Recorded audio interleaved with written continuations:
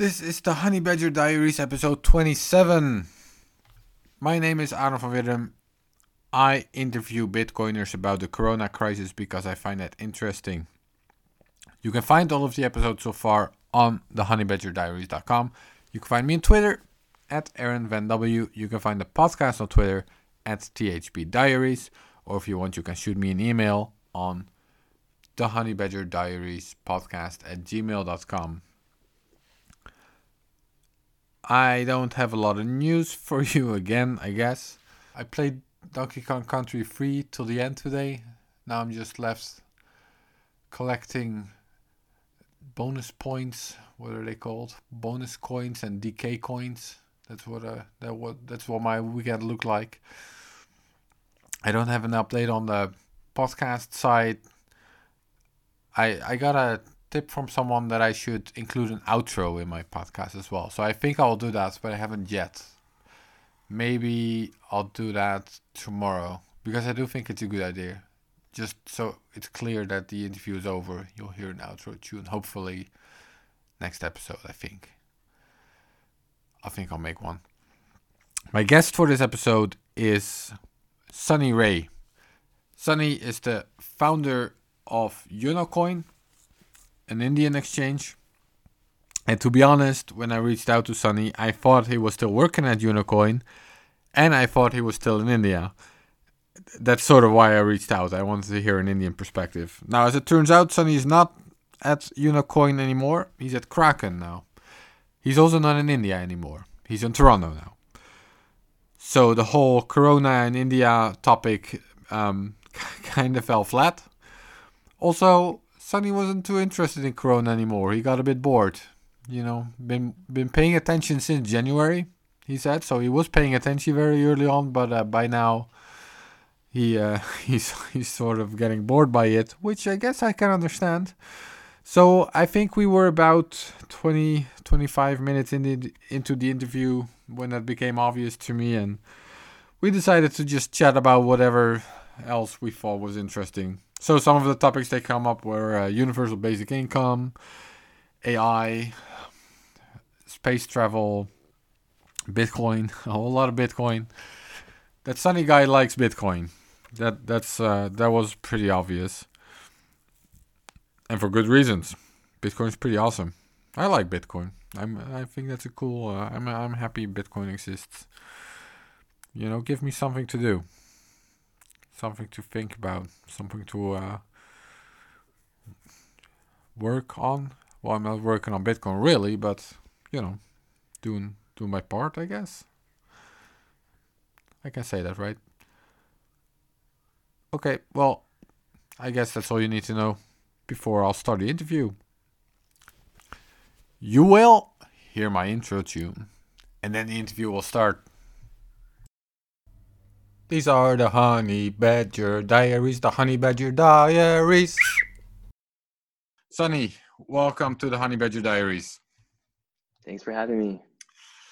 So to be very honest, just upfront, when I reached out to you, I thought you were still at Unocoin in India. But apparently, you're at Kraken now.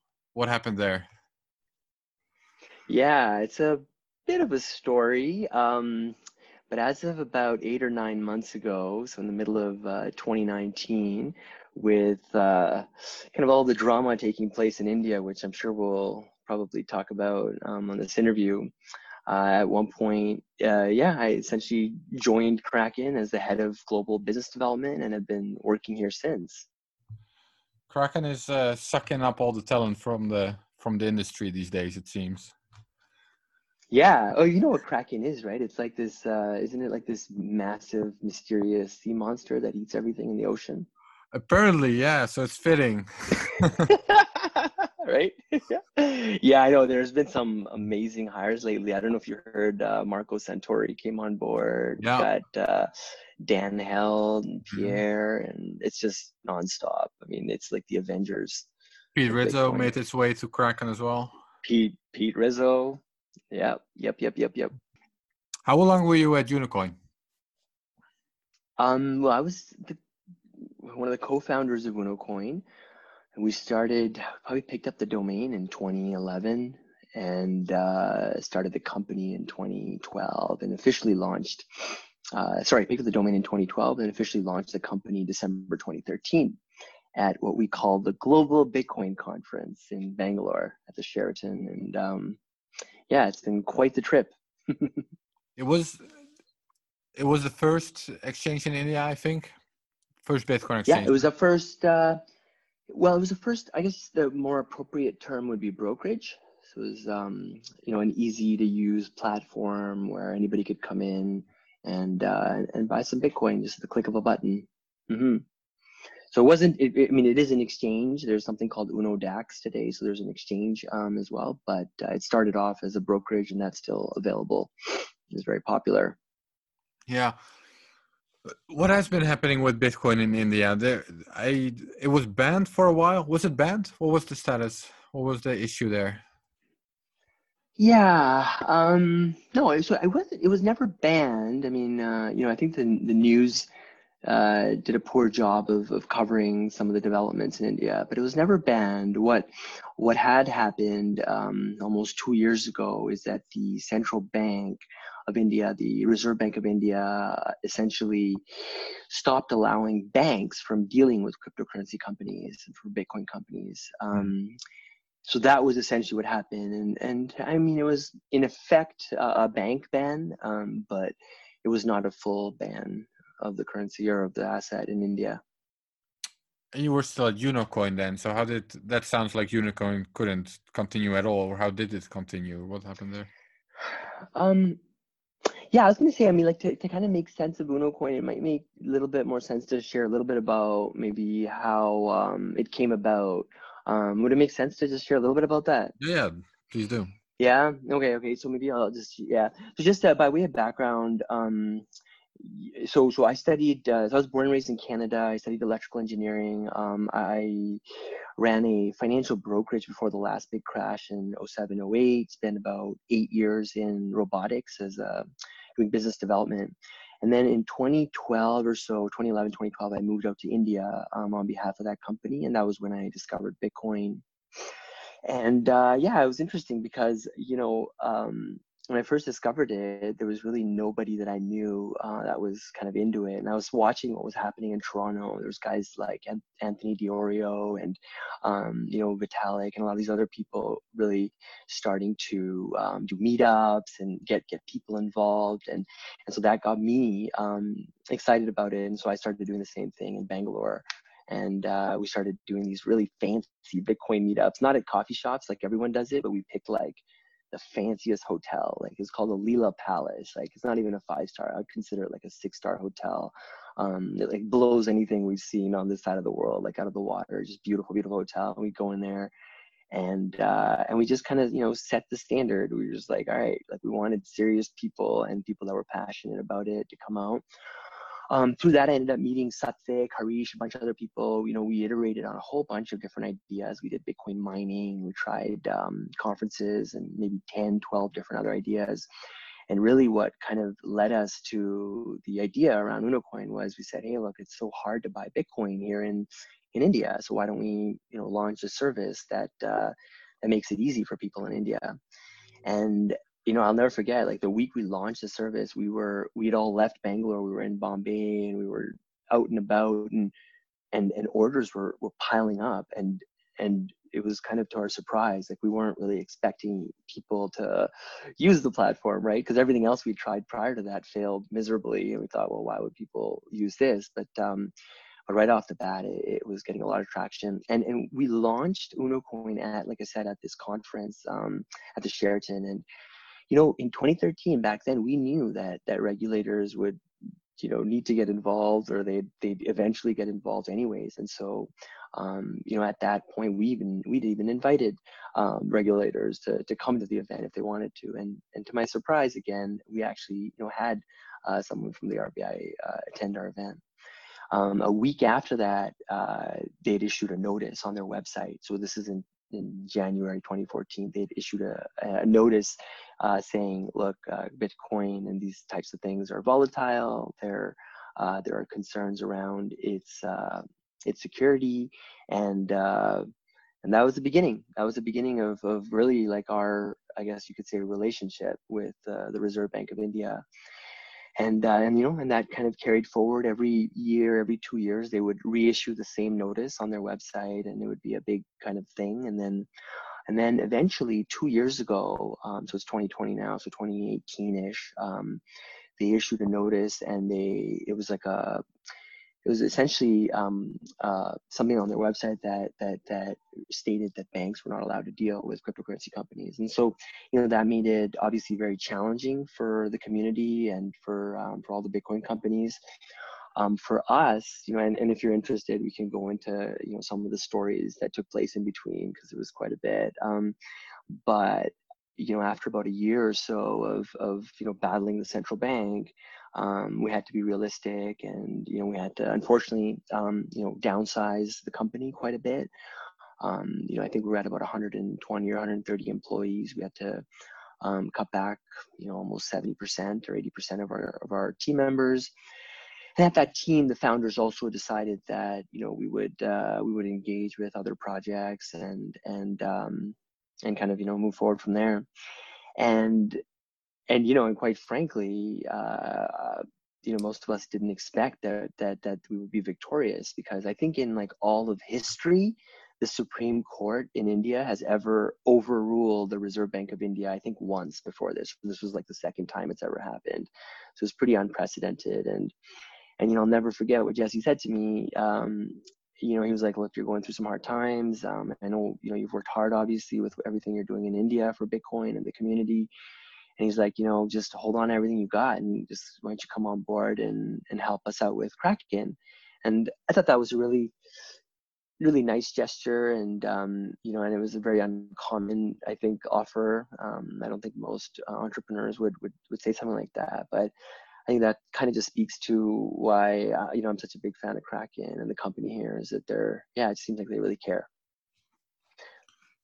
Jesse has been taking a pretty principled stance also on stuff like the New York agreement, which I can appreciate that. It seems like a legit guy. I've only met him once. Yeah. But just because you brought up Jesse, I was going to say principled, smart, and humble. Those are the three words that I always use to describe Jesse when people ask me. Whenever someone asks, well, why are you working at Kraken? It's like, yeah, good luck finding people like that. The other thing I asked, and I do want to get back to that, you mentioned that Unicoin had to downsize in the midst of all of this trouble.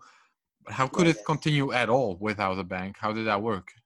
Or, I mean, did it have a bank? Like, it couldn't have, right? Yeah. So we could do basic things like just, obviously cover our expenses and whatnot. It's just we weren't allowed to facilitate trades with customers. And so it's very difficult, it's very challenging. And obviously when your customers can't send you funds as an exchange, that's debilitating. Yeah, I would think. Mm-hmm. Sounds like a little bit of an issue to deal with if you're an exchange. Anyway, so how long did you live in India? You moved back recently. I was living there. Yeah. You were born in Canada? I was born in Canada to East Indian parents, and then I had moved out there in 2011, and then moved back to Canada in I think it was 16 or 17, Aaron. Right. But I do consider, I consider Toronto my home now. I was born and raised in the west part of Canada, but Toronto's been my home for almost 20 years now, or the better part of 20 years. So this podcast is actually about Corona stuff. It might surprise you. Have you been keeping up with the Corona crisis in India? Of course. In fact, I think there's a lot of parallels between Corona and Bitcoin, but like in opposite directions. I think I've mentioned something similar on the podcast, but I'm curious to hear why you say that. Hey, look, Aaron, I was freaking out about this thing back in January. And it was because of all the weirdos that I follow on Twitter that are all these like Bitcoiners, Bitcoin maximalists. Right. And I don't know what it is exactly, maybe it's that honey badger quality in all of us, but something, whether it was like Balaji or whether it was all these like people that were just kind of, warning people about what was happening. And yeah, so I don't know, like for me, I was quite concerned about this pretty early on, and so we had prepared to the best of our abilities. In fact, I would say I was like much more stressed out and worried like prior to the day that the WHO actually said that it was a pandemic, because I could tell it was a pandemic. If you look at the definition of what a pandemic is, it's a pandemic, but nobody's really saying it is. And so when CNN and then WHO eventually said it, that's when I felt I went from like being crazy and everyone around me being normal to me being like calm, and then everyone around me being like kind of crazy. And so anyways, I think that's yeah. So anyways, I think that parallels are, they're probably pretty obvious, right? Like the exponential nature of it. And I think yeah, they're both invisible. They're both I don't know, there's probably a lot of things, but like I said, I think they're similar but opposite.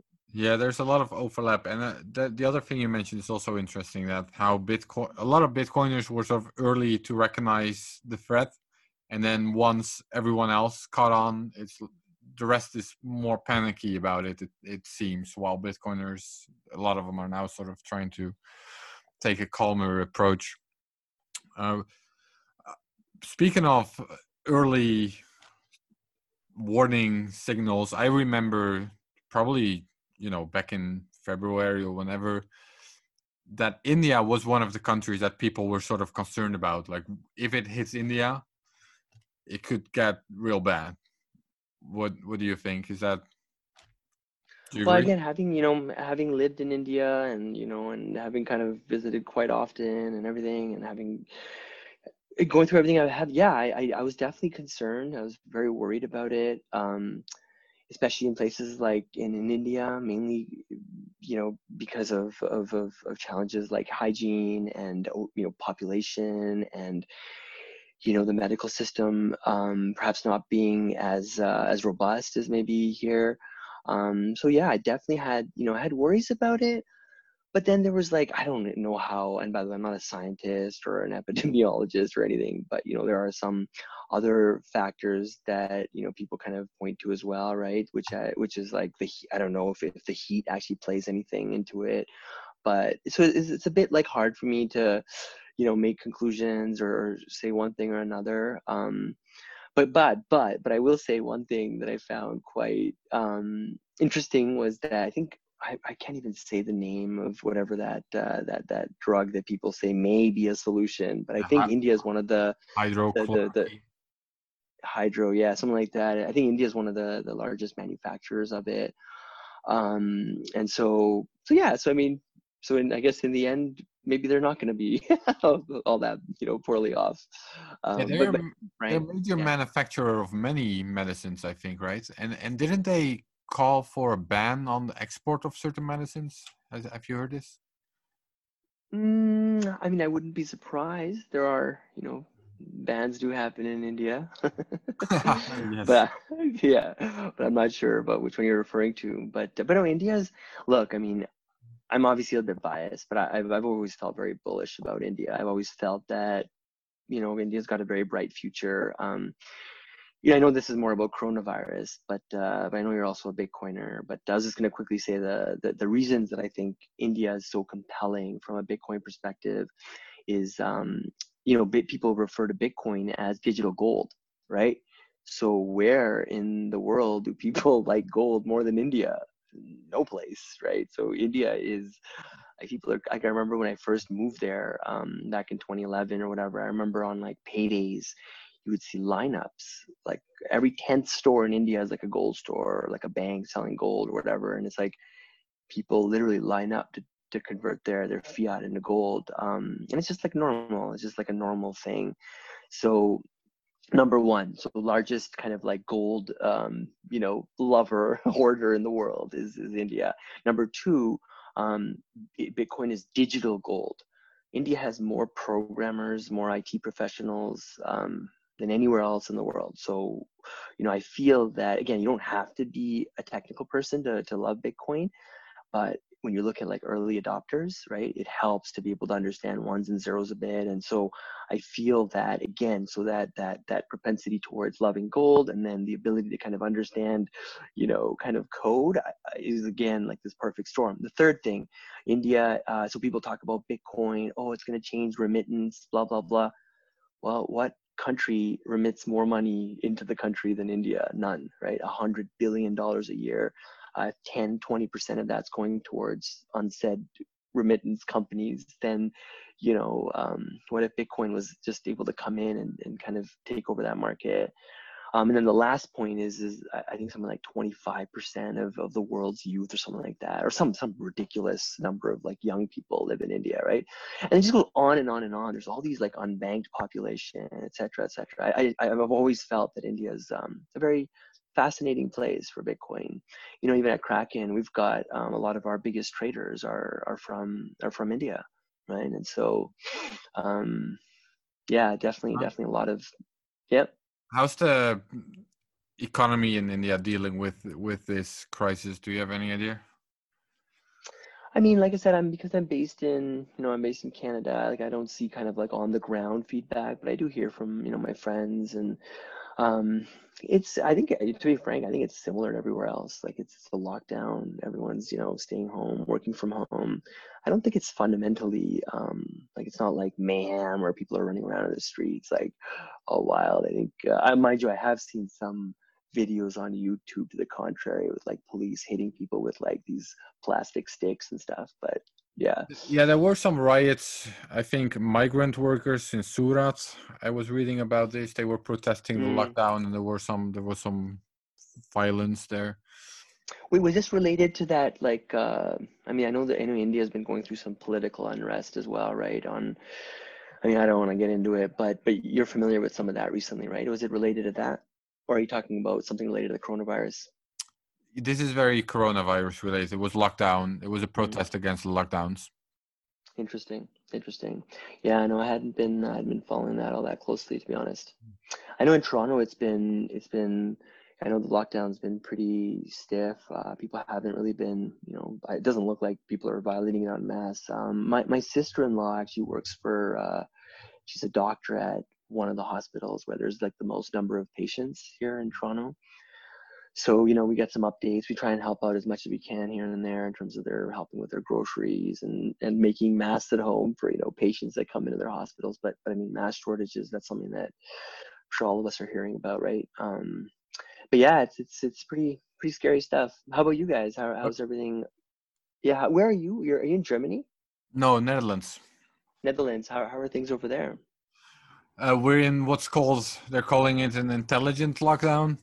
So everything's closed apart from, except for crucial, supermarkets and these kinds of things.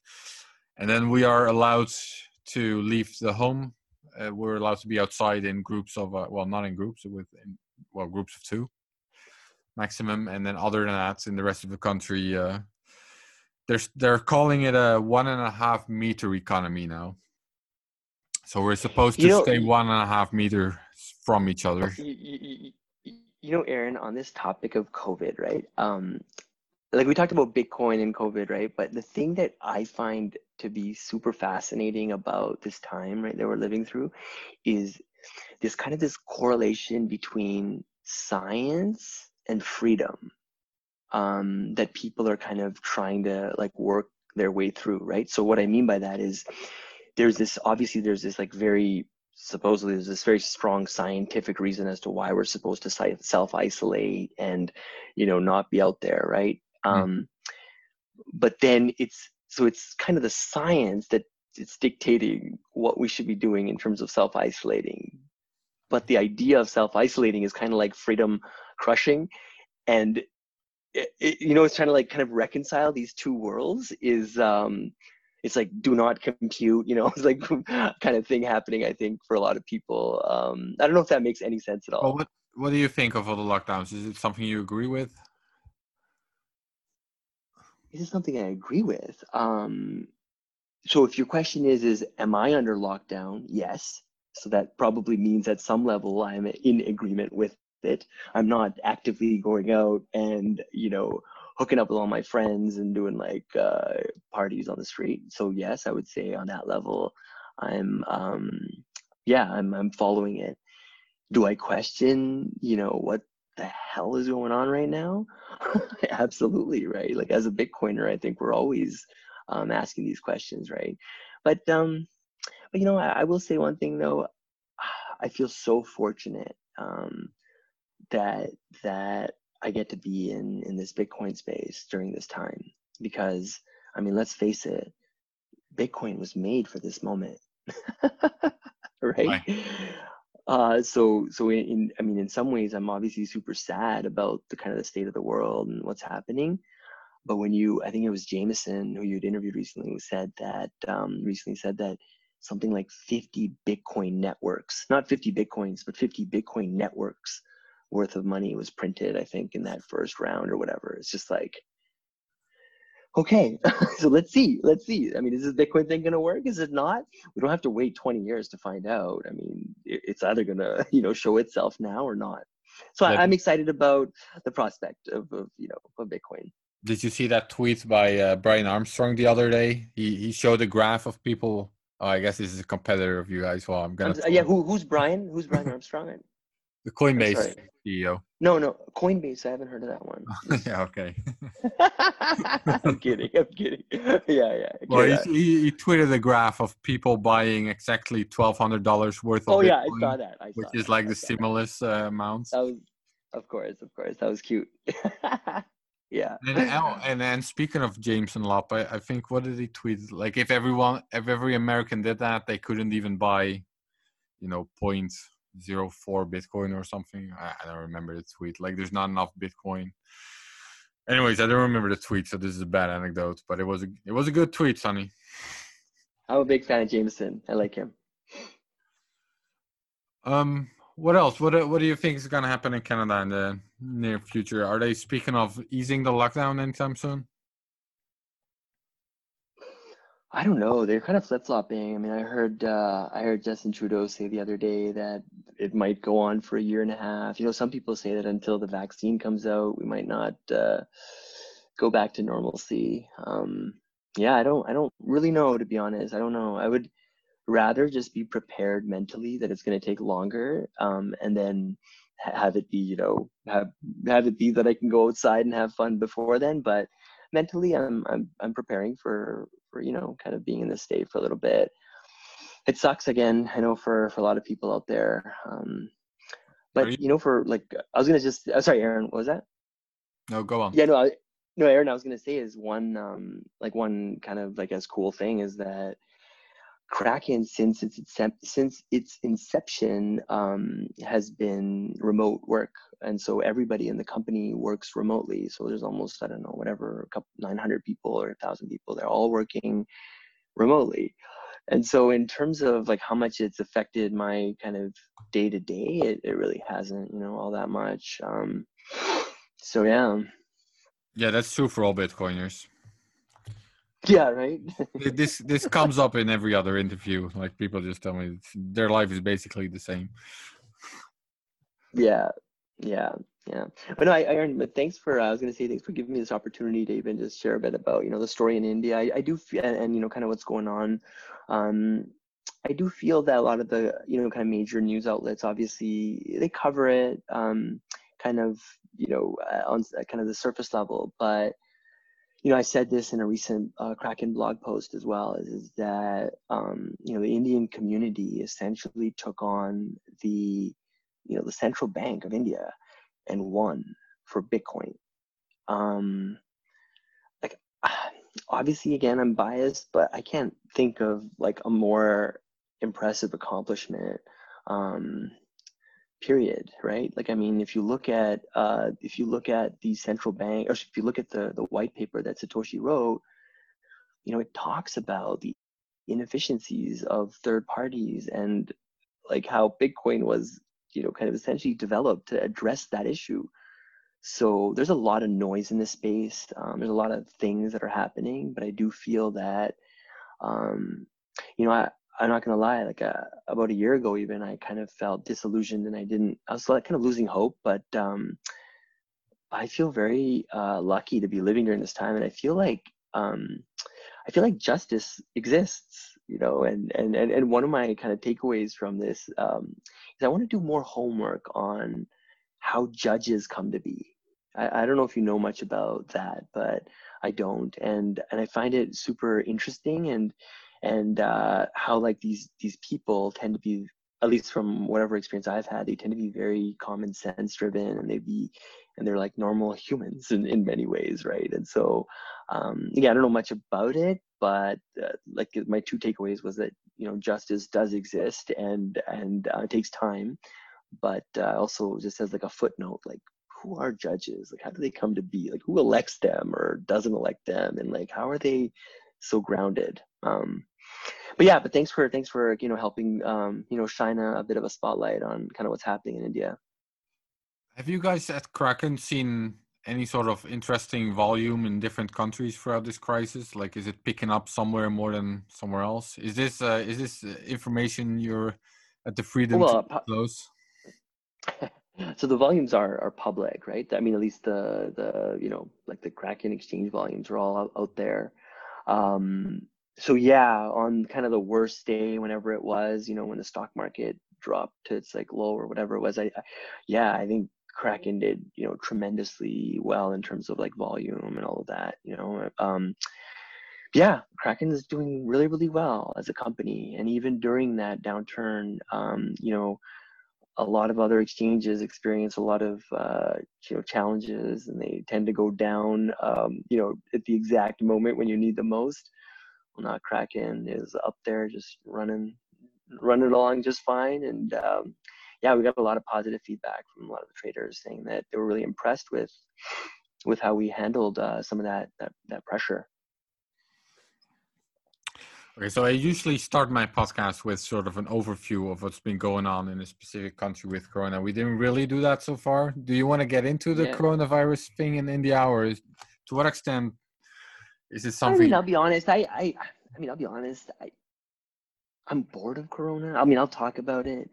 I'm a bit like, I know this is like the main topic that you talk about, I but mean, I, we can talk about something else. I mean, you ask me any questions you want. Look, my Have you sister-in-law seen works for the most infectious hospital. Like, that's pretty terrible, right? I mean, I don't think most people have that, even that kind of like insight into what's going on. So I do feel like I have insight, but I mean, what am I going to share that's not like, you know, really that's new or exciting or different than what's happening everywhere in the world right now?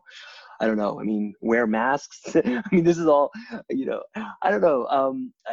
What I do find interesting again, is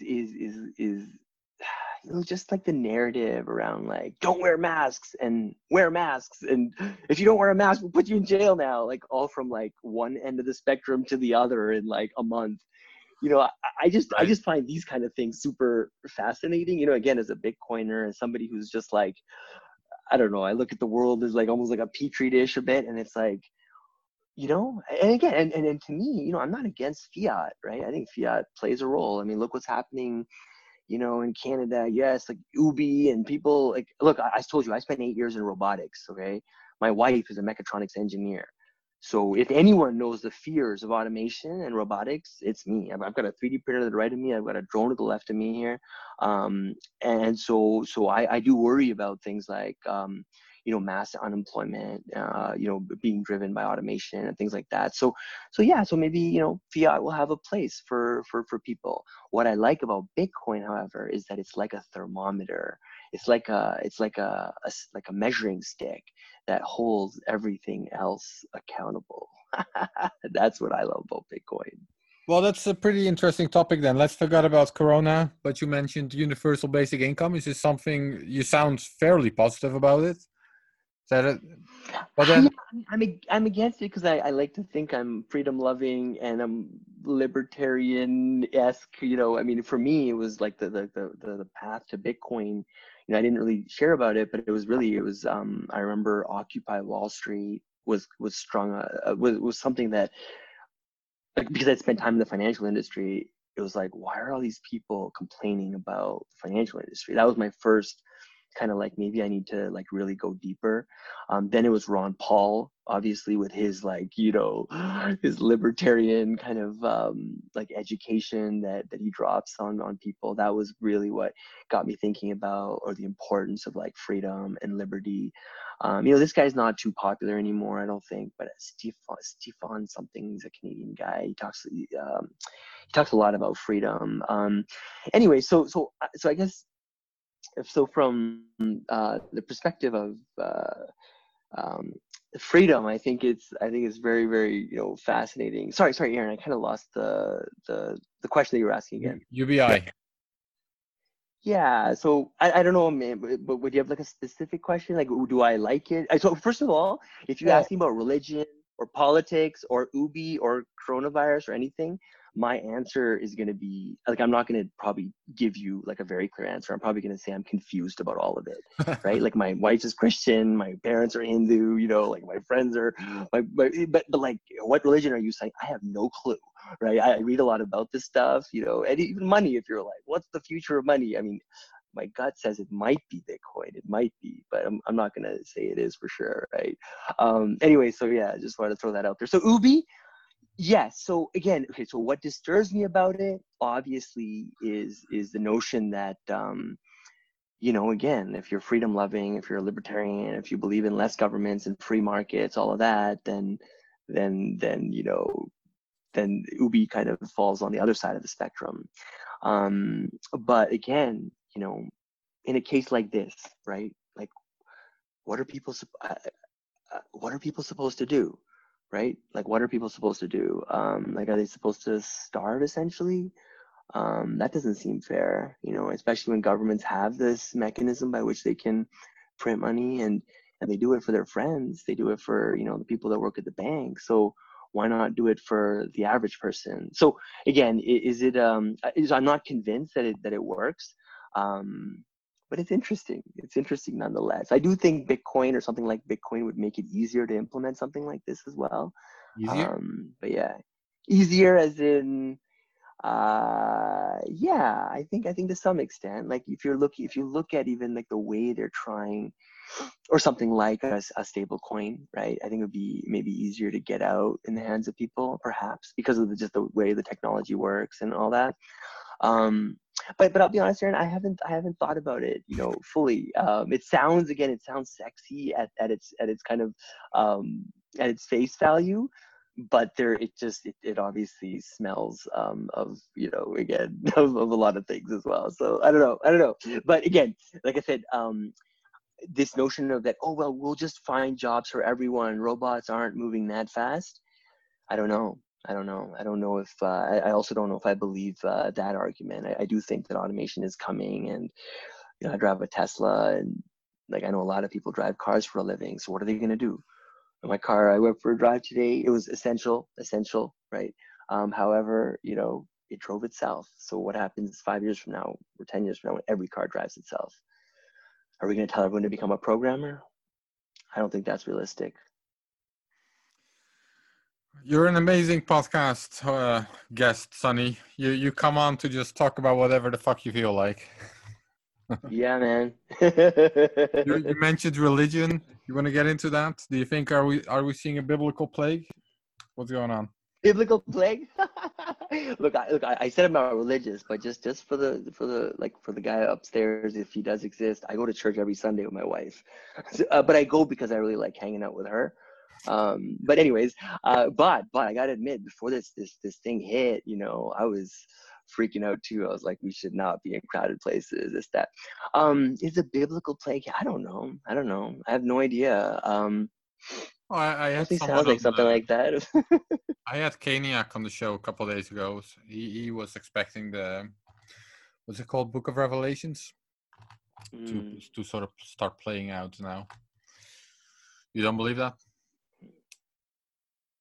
Well, first ask me, do I believe in the Book of Revelations? Do you? Probably, I don't know. I haven't read it in full. I don't know. My approach to religion is I'm just hedging against that outcome that I'm wrong, right? So that's why like I said, I go to church with my wife and Tail do risk. what I need to, just in case at the end of this thing I find out that, oh my God, she was right, like I want to be able to say like, look, okay, yeah, I know I wasn't fully there, but I've been attending every weekend.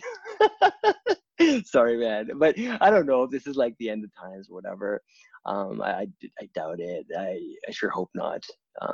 Yeah, I have two little girls at home, so one thing I always tell people though is that before I discovered Bitcoin, I did not want to have kids. I was just like, this world is miserable. I even have a video on YouTube that probably a total of 10 people have watched, but it was from like 2010. It was me on stage at like a robotics conference talking to a bunch of like roboticists, and I was just like, the world seems like there's all these issues. There's like a financial, collapse and environmental, systemic. There's just everything seems like it's all falling apart.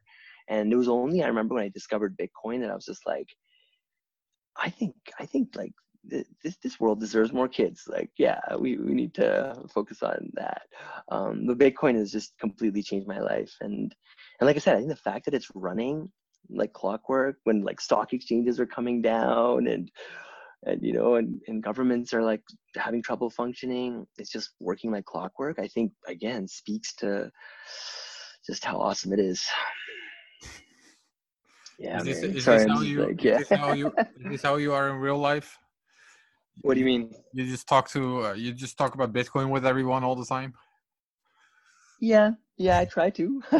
I try to. Whoever will listen to me, I when I started, yeah, those meetups and stuff, I probably tried to explain Bitcoin to people like thousands of times. I've got a little like a 30-second piece now that I use, and I find like that does the job. Like it doesn't matter if you're my grandma, if you're 4 years old.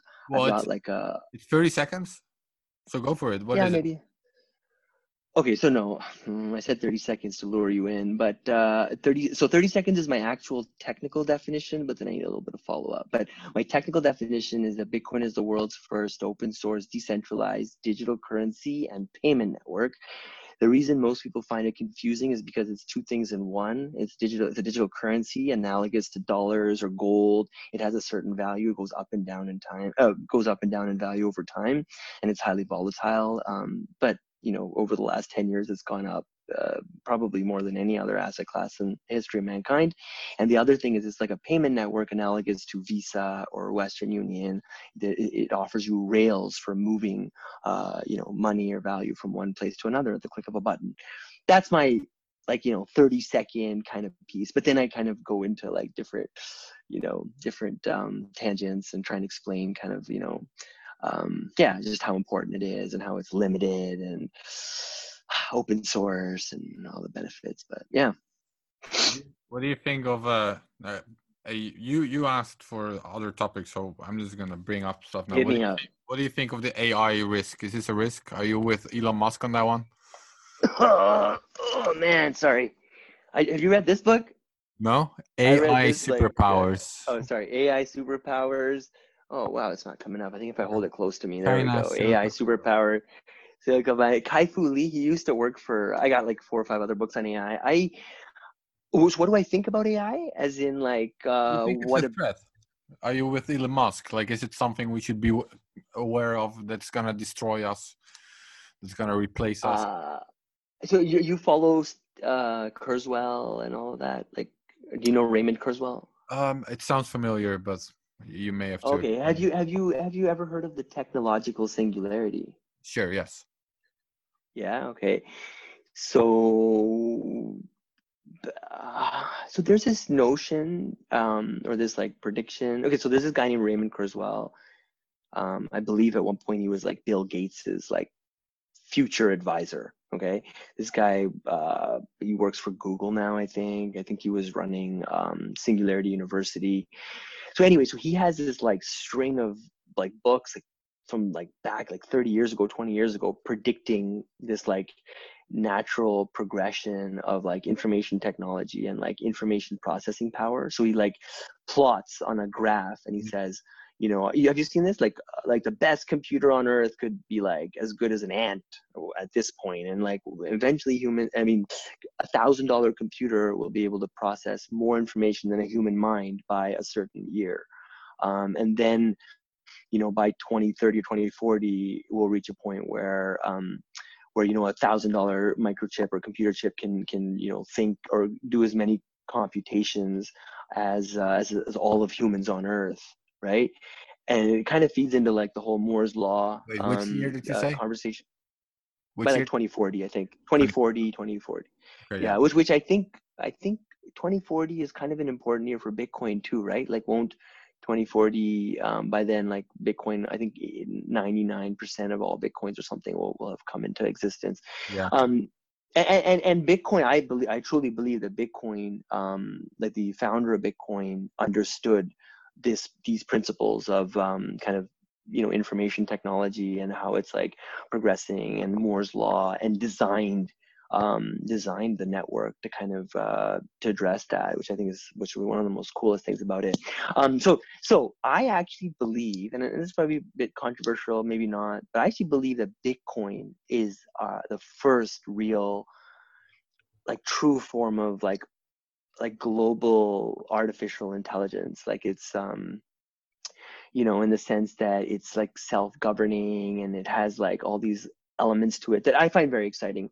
Okay, so but your question was like, look, do I think AI is going to take over the world? I don't think so. I don't think so. Yeah, I don't think so. And Kai-Fu Lee, that's one of his kind of final, points in the book as well, is he believes that in order for that to happen, you need 4 or 5 major computational kind of like breakthroughs to happen, and maybe we'll have one happen in the next 20 years. So Do he you know doesn't which these believe are?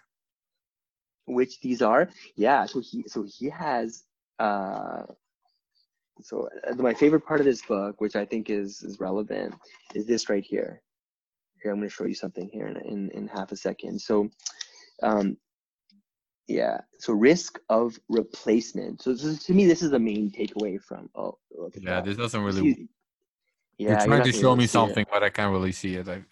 You'll have Okay, to so I'll read. just tell you what it is. So it's like a quadrant, right? And so I'll just tell you what it is. So on this side, he has, this axis is asocial and social. So the higher you go, the more social the jobs are, right? And the more right you go, the more creativity and strategy based you are, and the more left you go, the more optimization based you are. Okay, Mhm. so this quadrant is like a wedding planner. This is like a teacher or a doctor. This is this here. This is what he calls a danger zone. For example, telemarketers, basic translators, radiologists, right? Right, so And so, but then, that's the corner with least social and most optimization. That's risked by AI the most. Yeah, that makes total sense. and whereas on the top right, you have CEOs, you have, PR directors, you have psychiatrists. Where Anyway, so where where do we find journalists? Am I safe for now? where do you find me on the list, or you? Oh, Sorry. journalists. Yes, Oh, me. journalist. Well, I mean, if I just read PR something journalist on the top right, so I think you're good, because like you're having to. I mean, this is social, and I don't know, but don't take my word for it. Given my skills, I think AI could probably replace it within a couple of years. No, come on. No, I would definitely not agree to do a podcast with anyone that's going to get replaced in the next 5 years. Maybe seven, but So, carry on. is it what does the book propose, that these in the bottom left, which you showed, the highly optimizable and non-social jobs, they're very replaceable, but are they all replaceable eventually, or what's the story? No, I mean, no. So if you're a CEO, if you're somebody who needs to, again, interact with people, simultaneously have to think creatively and strategically, you're good. So yeah, so my suggestion, so my takeaway was, no, we're not going to get replaced by AI.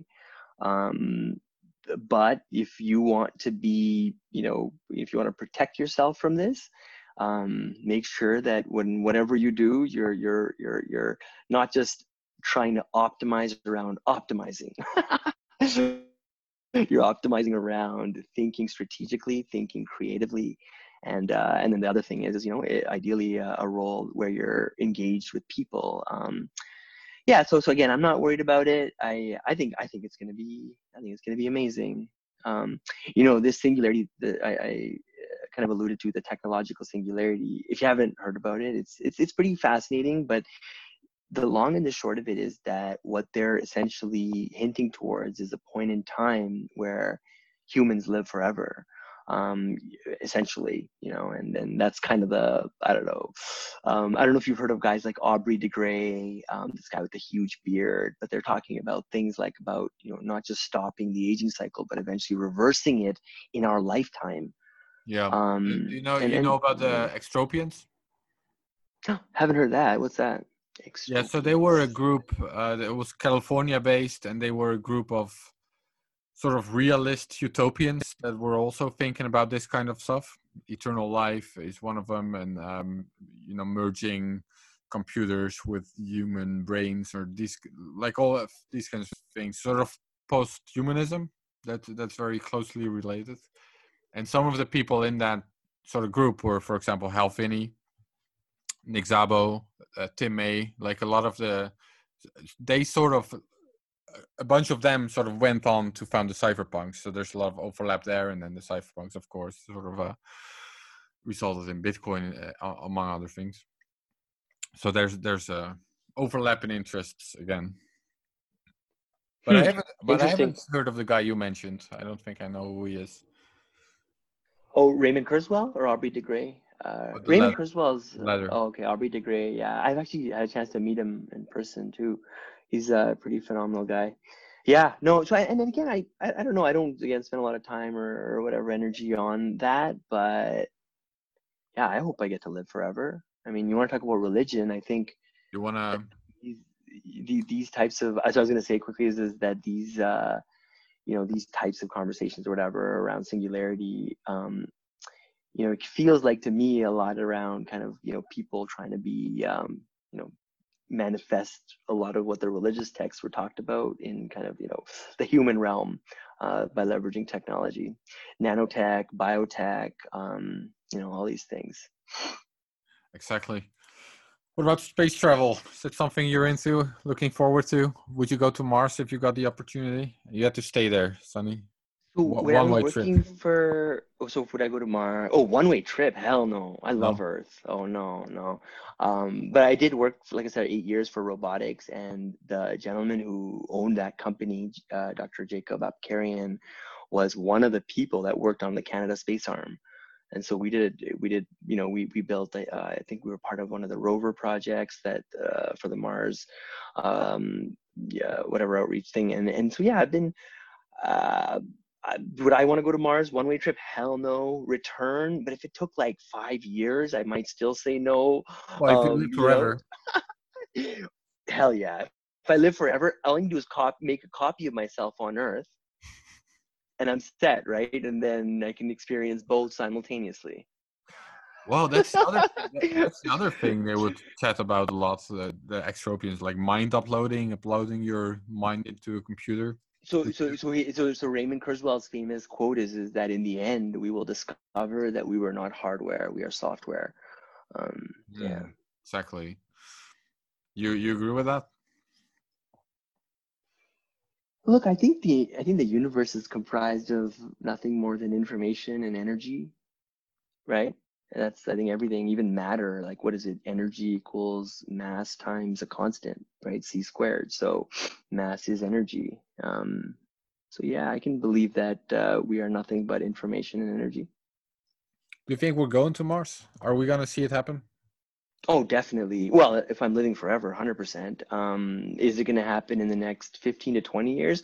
Yeah, for sure. I think it's going to happen because I think he's figured out the piece that nobody else did, which is how do you land a rocket ship, right? Because I mean, now we could technically You mean go to Elon? Mars and then fly back. Yeah, Elon. Yeah. Yeah. Yeah, he's a pretty smart guy. It seems like it. Yeah. Well, there's probably a little bit more to figure out. How do you stay alive on Mars and these kinds of things? I don't Have know. you seen Total Recall? Uh, at, Total Recall, at some Arnold? point, I No? think, yeah. Probably more than 10 years ago. yeah. I was thinking it was maybe like 20 years ago for me, but yeah, that was Mars Living didn't look so fantastic in that movie. But you never know, man. You never know. But I'm not gonna lie. I'm super happy here in Toronto. Not looking to go anywhere. I Oh, don't even like flying, we let forgot alone about the just. other topic. I still want to hear this. What were the computational breakthroughs that were needed to achieve AI? That was the question I asked, right? Yeah, I mean, I'm trying to remember. I read this book about 6 months ago. What were the, okay, let me just think for a second. What were the computational breakthroughs that you needed? I'm trying to remember. I don't remember. I know I kind of diverted the conversation towards like practical things that people should know in light of AI, but I don't remember, Aaron, to be honest. Maybe I'll have to get back to you on that one. Um, I'm trying to think if it was like deep learning related. Yeah, I could probably flip to it now, but anyways, I'll leave it for another time. No, I don't have the answer for you. No worries. Anything else? Seen any good movies? Any good movies? I'm trying to think. I'm trying to think. Paw Patrol. Paw Paw Patrol. Patrol. Paw Patrol. No, no, I it's a don't. kids show. Sorry, man. I actually don't. I'm not even allowed to watch TV in my house. I got a 5-year-old and a 2-year-old. The 2-year-old won't even let me sit in like the seat that I want to sit in. She'll literally be like, "That's mine." So I don't know. I haven't watched a TV show. I play a bit of StarCraft. I don't know if you've ever played that. No, Such a I, fun game. It's I'm like, playing. mm, I'm playing which Donkey one? Kong Country 3 again. Okay, okay. Yeah, no, I've been getting into StarCraft. That's been fun. It's like a strategy game. It's like a futuristic war strategy game. It kind of feels like you're on Mars, but yeah, that's a lot of fun. But no, I have been watching movies lately. Yeah, every time I try and watch a movie, I think my attention span is like too short. I fall asleep, or maybe I watch them too late or something. But my wife always hates on me for that. She's like, "You can never stay awake during a movie." But what about you? What's the best movie you've seen recently? Ah, man, I don't watch a lot of movies. What's a good movie I've seen recently? Hmm. I know. I wish I could give you a good answer. I don't even That's remember okay. what I've Hey, seen. Aaron, you know what's gonna be a great movie? The Bollywood movie that we make about the whole story in India. Like I've only Is maybe this a joke shared or is it serious? it's a joke that will eventually become serious Got it. because so if any like I know you have a huge network of famous Bollywood producers that follow this show. So if there's anyone out there that wants to produce the tell-all, let's go get it. But no, I think that's going to be a super interesting one. I'm definitely taking careful notes and remembering kind of what's going on. But wow. I was gonna say is another thing is that to really kind of get the background story or the ins and outs, you might want to interview Satvik or Harish, two of the guys that were really in the thick of it. I'm more of like the storyteller, like the guy who kind of like shares a lot of the things that are happening. But in reality, those are the guys that really went through a lot of it. So yeah, you might want to chat with them. And also, if there's anyone else at Kraken that you want to talk to, just let me know. Sure. What other Let- topics you got on Yeah, mind? We talked about AI. Yeah, let's end the podcast with one last sort of Bitcoin related topic. Oh, by the way, yeah. 1917. That's a movie I saw fairly recently. That's quite good. I saw it. I saw it. It's It good, was right? good. I saw Yeah. it. That I did see. That was one of the few movies I saw. Yeah, I liked it. Happening. What do you expect? Is it priced in? What's gonna happen? Yeah, sorry. Just on that topic, I was gonna say. So I said I saw a meme the other day. Somebody was like, "Our grandparents had to go to war. You have to sit on your couch. Like Yes. you got this." That puts it into perspective. It's like, yeah, we're going through a lot. But Well, oh, so was your to be honest, the healthcare workers they have it a little bit tough, maybe. Well, for sure, I think. yes, yeah, they definitely do. My heart goes out to them, and yeah, and the elderly people too, right? Like I'm a little bit concerned. Like I know we've had a breakout in terms of the a lot of the old folks' homes here, and that's probably not the politically right term, but But yeah, unfortunately there's been a breakout, and I think from what I heard, Ontario is sending out a lot of the nurses and kind of professionals on the front lines to these places. But yeah, Happening. it's okay. So your question was about happening, like the Yeah, is it happening coming priced up? in? What are we gonna see happen? Oh, this is probably like my answer to religion and politics, in the sense that I don't know. However, if we use our common sense, I think Adam or someone retweeted this recently. Adam Back is like, this is like the quantitative hardening. Yes. Yeah. What an awesome phrase, quantitative hardening, right? Um, Look, supply and demand, right? Like, I mean, if you don't believe in supply and demand, then I guess you could argue that this will have, maybe no consequence or negative consequence. But I do strongly feel that this is an interesting time, right? 50 Bitcoins, 50 Bitcoin networks, 50 Bitcoins with a big B were printed out of thin air. It's happening globally. And so if you believe in supply and demand, then it could be argued that Bitcoin is going the other way, from a quantitative easing standpoint. And then if you believe that it has some sort of value in the sense that, it's a unit of account, you can move it around, it's open source, it's censorship resistant, it's got all these like beautiful elements, then yeah, then you would believe that the price would go up. However, I am not a financial advisor, and yeah, so I definitely don't like. And I used to be a financial advisor like 20 years ago, as I mentioned at the beginning of this podcast, and yeah, and I think it was because I was in the financial industry that I love Bitcoin even more, because to me it just smells of roses. Yeah, man. So yeah, so I think it's gonna have a positive impact in a lot of word, in one word, 2 words. Yeah, I got that impression that's your perspective. Yeah, I love Bitcoin, man. Yeah, I didn't learn anything about Corona or Corona in India or Corona in Canada, but I had a fun conversation. So Yeah, man. Those are boring thanks, topics. thanks Come for on, being guys. on, Those are Sunny. depressing. Yeah, Aaron, thanks again for having me. And I mentioned this before our call, but really, like, I get a lot of requests to go on podcasts, but I usually say no or I ignore it. But for you, man, like, I know you've been doing a lot of great work in the space for a very long time, and I really appreciate it. And just the opportunity to get to talk to you for an hour was more than worth it. Cool. I appreciate that. Okay, take care. Bye bye, See you Aaron. around, Sunny. Cheers.